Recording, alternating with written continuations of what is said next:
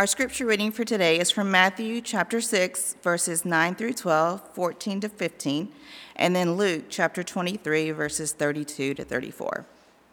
Pray then in this way: Our Father in heaven, hallowed be your name. Your kingdom come, your will be done, on earth as it is in heaven. Give us this day our daily bread, and forgive us our debts, as we also have forgiven our debtors. For if you forgive others their trespasses, your heavenly Father will also forgive you. But if you do not forgive others, neither will your Father forgive your trespasses. And now from Luke. 2 others also, who were criminals, were led away to be put to death with him. When they came to the place that is called the Skull, they crucified Jesus there with the criminals, one on his right and one on his left. Then Jesus said, Father, forgive them, for they do not know what they are doing. And they cast lots to divide his clothing. This is the word of God for the people of God. Thanks be to God. Send your word, O Lord, like the rain, falling down upon the earth. Send your word, O Lord, like the rain, falling down upon the earth.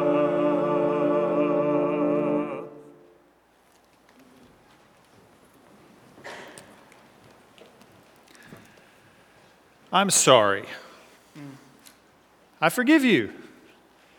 Just that short exchange of words has miraculous power. Has a way of rebuilding relationships. It has a way of rebuilding bridges that maybe before were torn down or broken in between individuals. Has a way of making workplaces more tolerable. It has a way of doing the initial steps of helping rebuild trust, of allowing people to have conversations that maybe they hadn't had in a long time.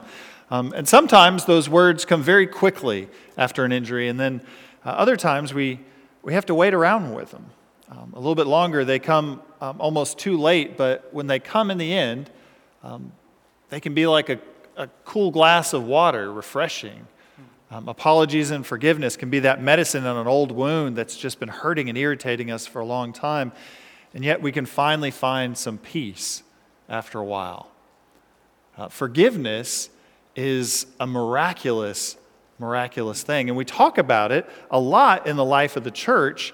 However, it's a lot harder than we sometimes make it out to be, isn't it? And in fact, just saying I'm sorry doesn't really always meet the mark. Does it? Have any of y'all ever gotten an apology that wasn't sincere at all? Did that help at all? No, it makes things worse.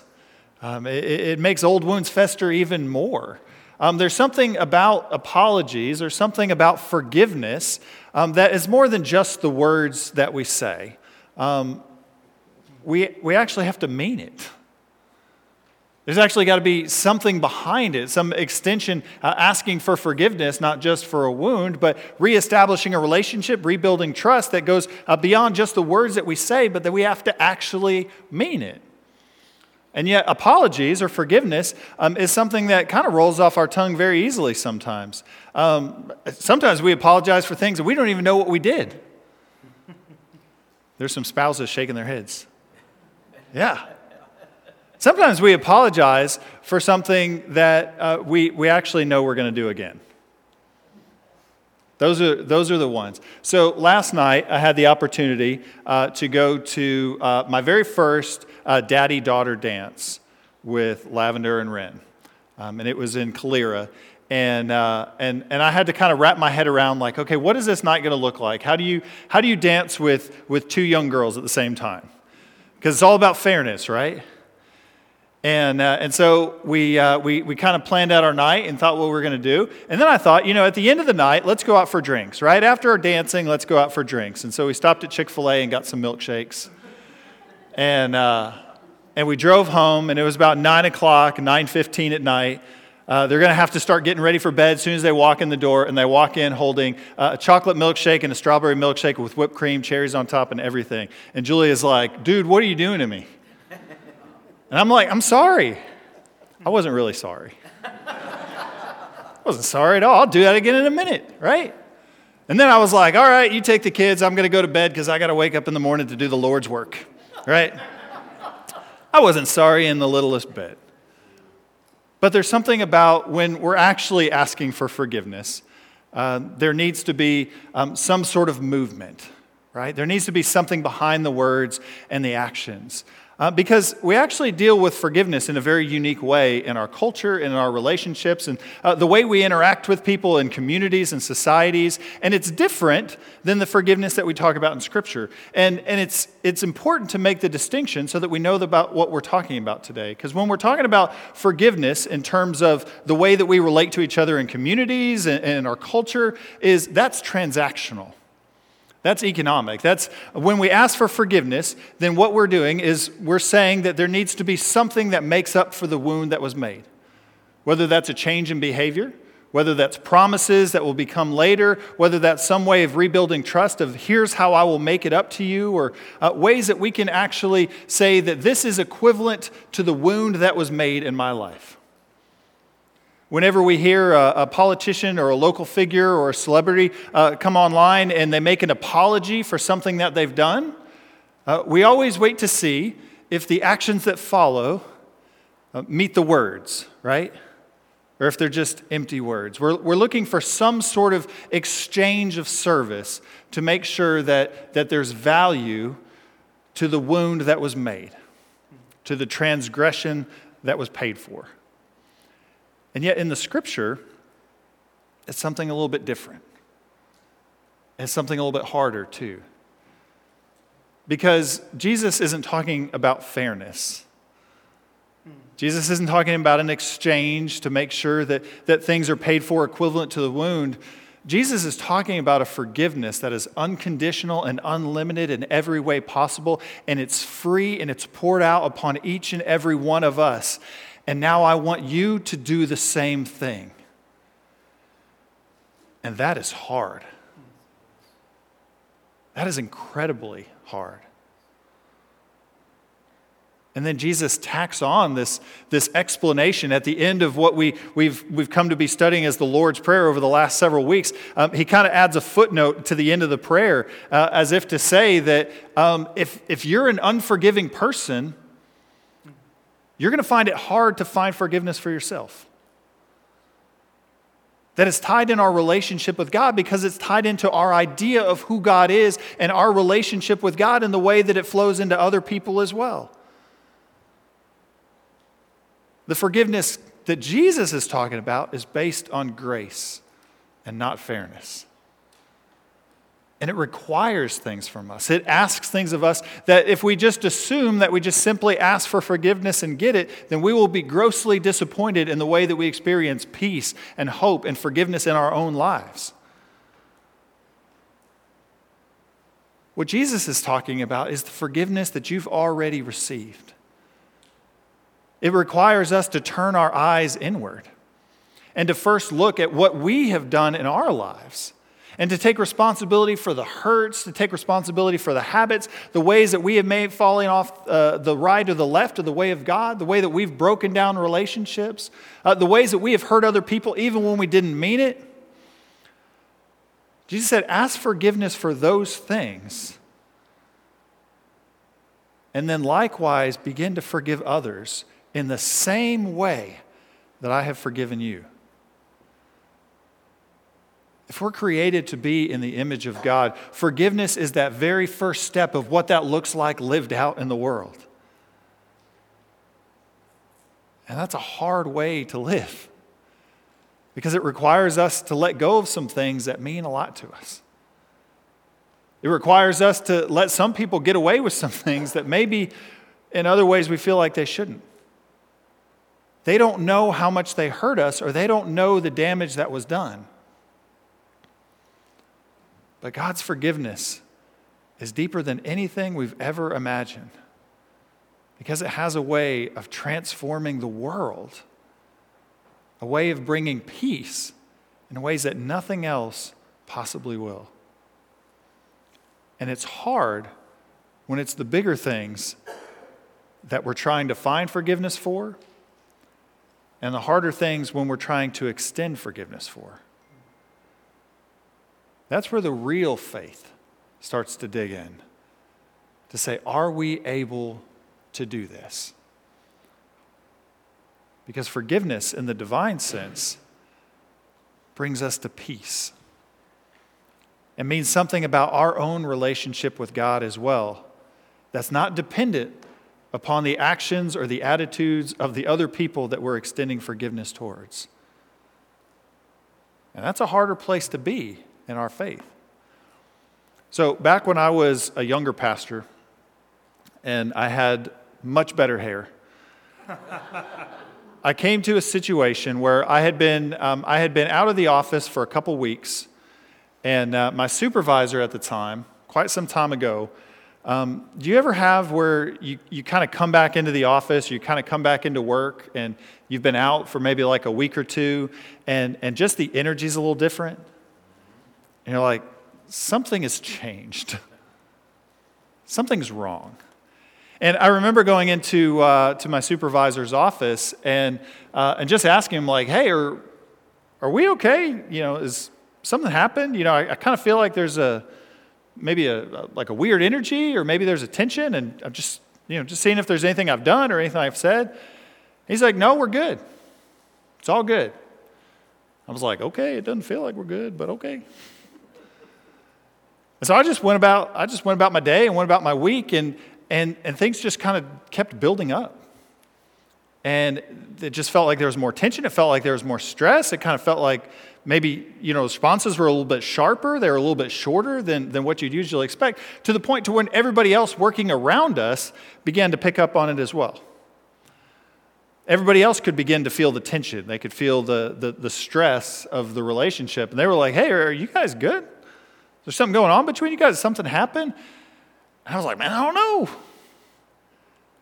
Until finally, I was asked to come into his office, and we sat down and talked about something that had been bothering him, something that I had done weeks before I had even left. I mean, this was pretty old by this point as well. And I was like, man, I wish we had been able to talk about this at the time, but I felt relieved when he told me about what happened, because it was nothing more than just a simple misunderstanding of how he wanted me to do things. And I was relieved and almost jubilant in my reply. I was like, man, I appreciate you bringing that up, because I wasn't sure what to do in that moment, so I just did what I've seen you do. And y'all, that was a wrong answer. It's just, you could immediately sense just the drop in temperature of the room, and just kind of the steeliness and the defensive walls kind of go up, and the anger and just the color in his face. Like how dare I accuse him of doing this thing that has upset him, that I watched him do, right? And all of a sudden it was like everything just you reach that point in the conversation that, like, we are not going to get anywhere good continuing to talk about this, right? To the point to where it was like, okay, we're gonna take a break. We're gonna take a step back.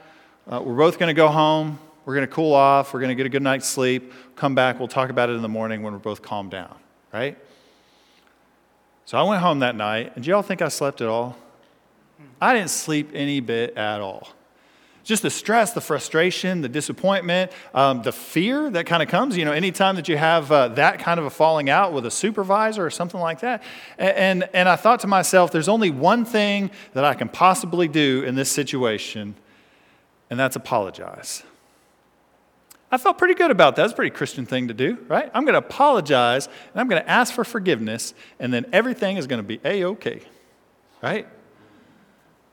So I go in the morning. We sit down, and I apologize to him.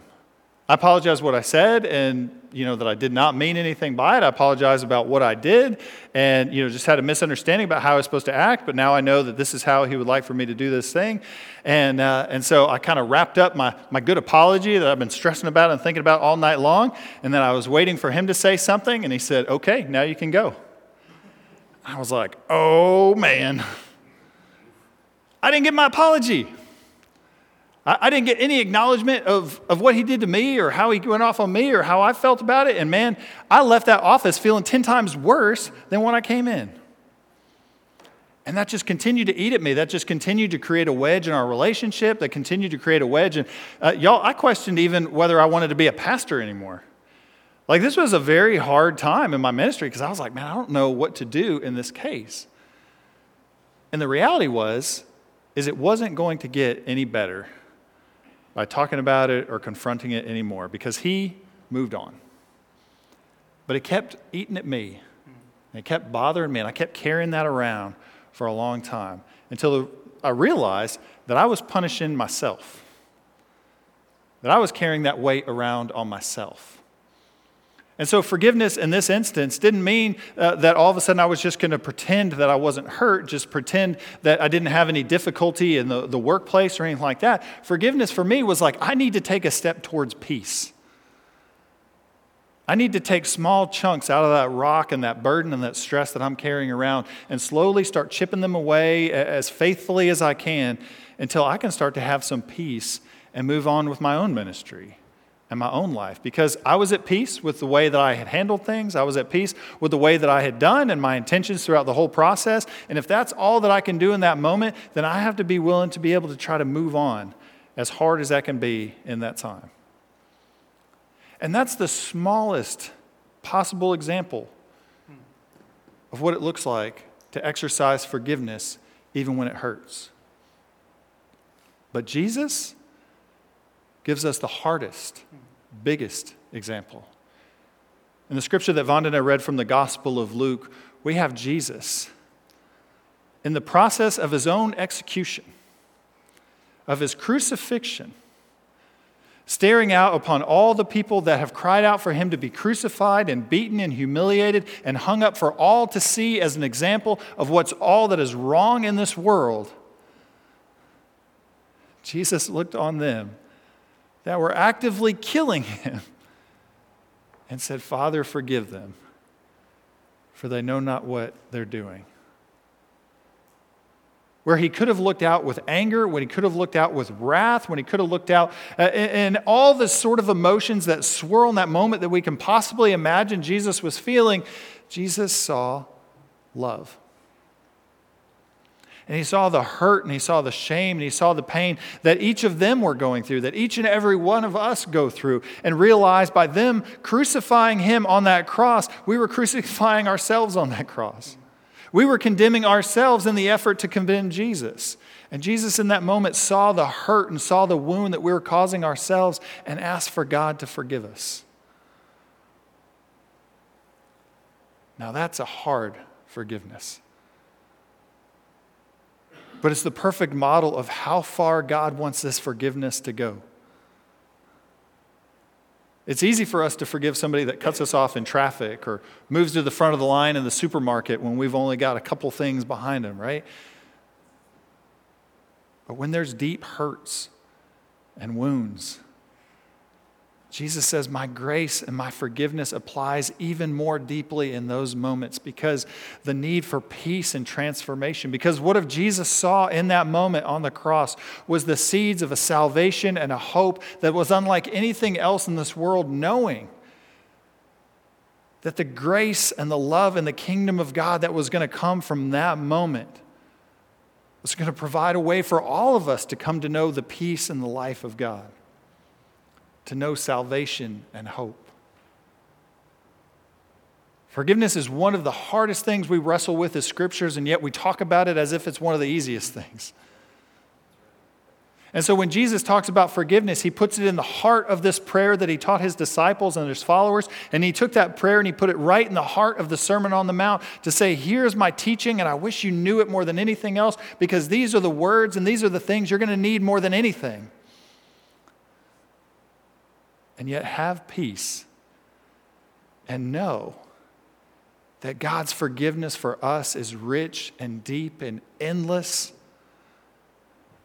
May we go forth and begin to pour out a taste and a touch of that forgiveness for the world. And so in whatever relationship you bump into this week, in whatever situation you find that you either need to ask for forgiveness or extend a little bit, choose forgiveness. It is the best place to start. Will you pray with me? Almighty and gracious God, we do give you thanks. God, we give you thanks because you began forgiving us before we ever knew we needed it. God, you poured out your life for us before we ever even knew that you had been planning to give it for us.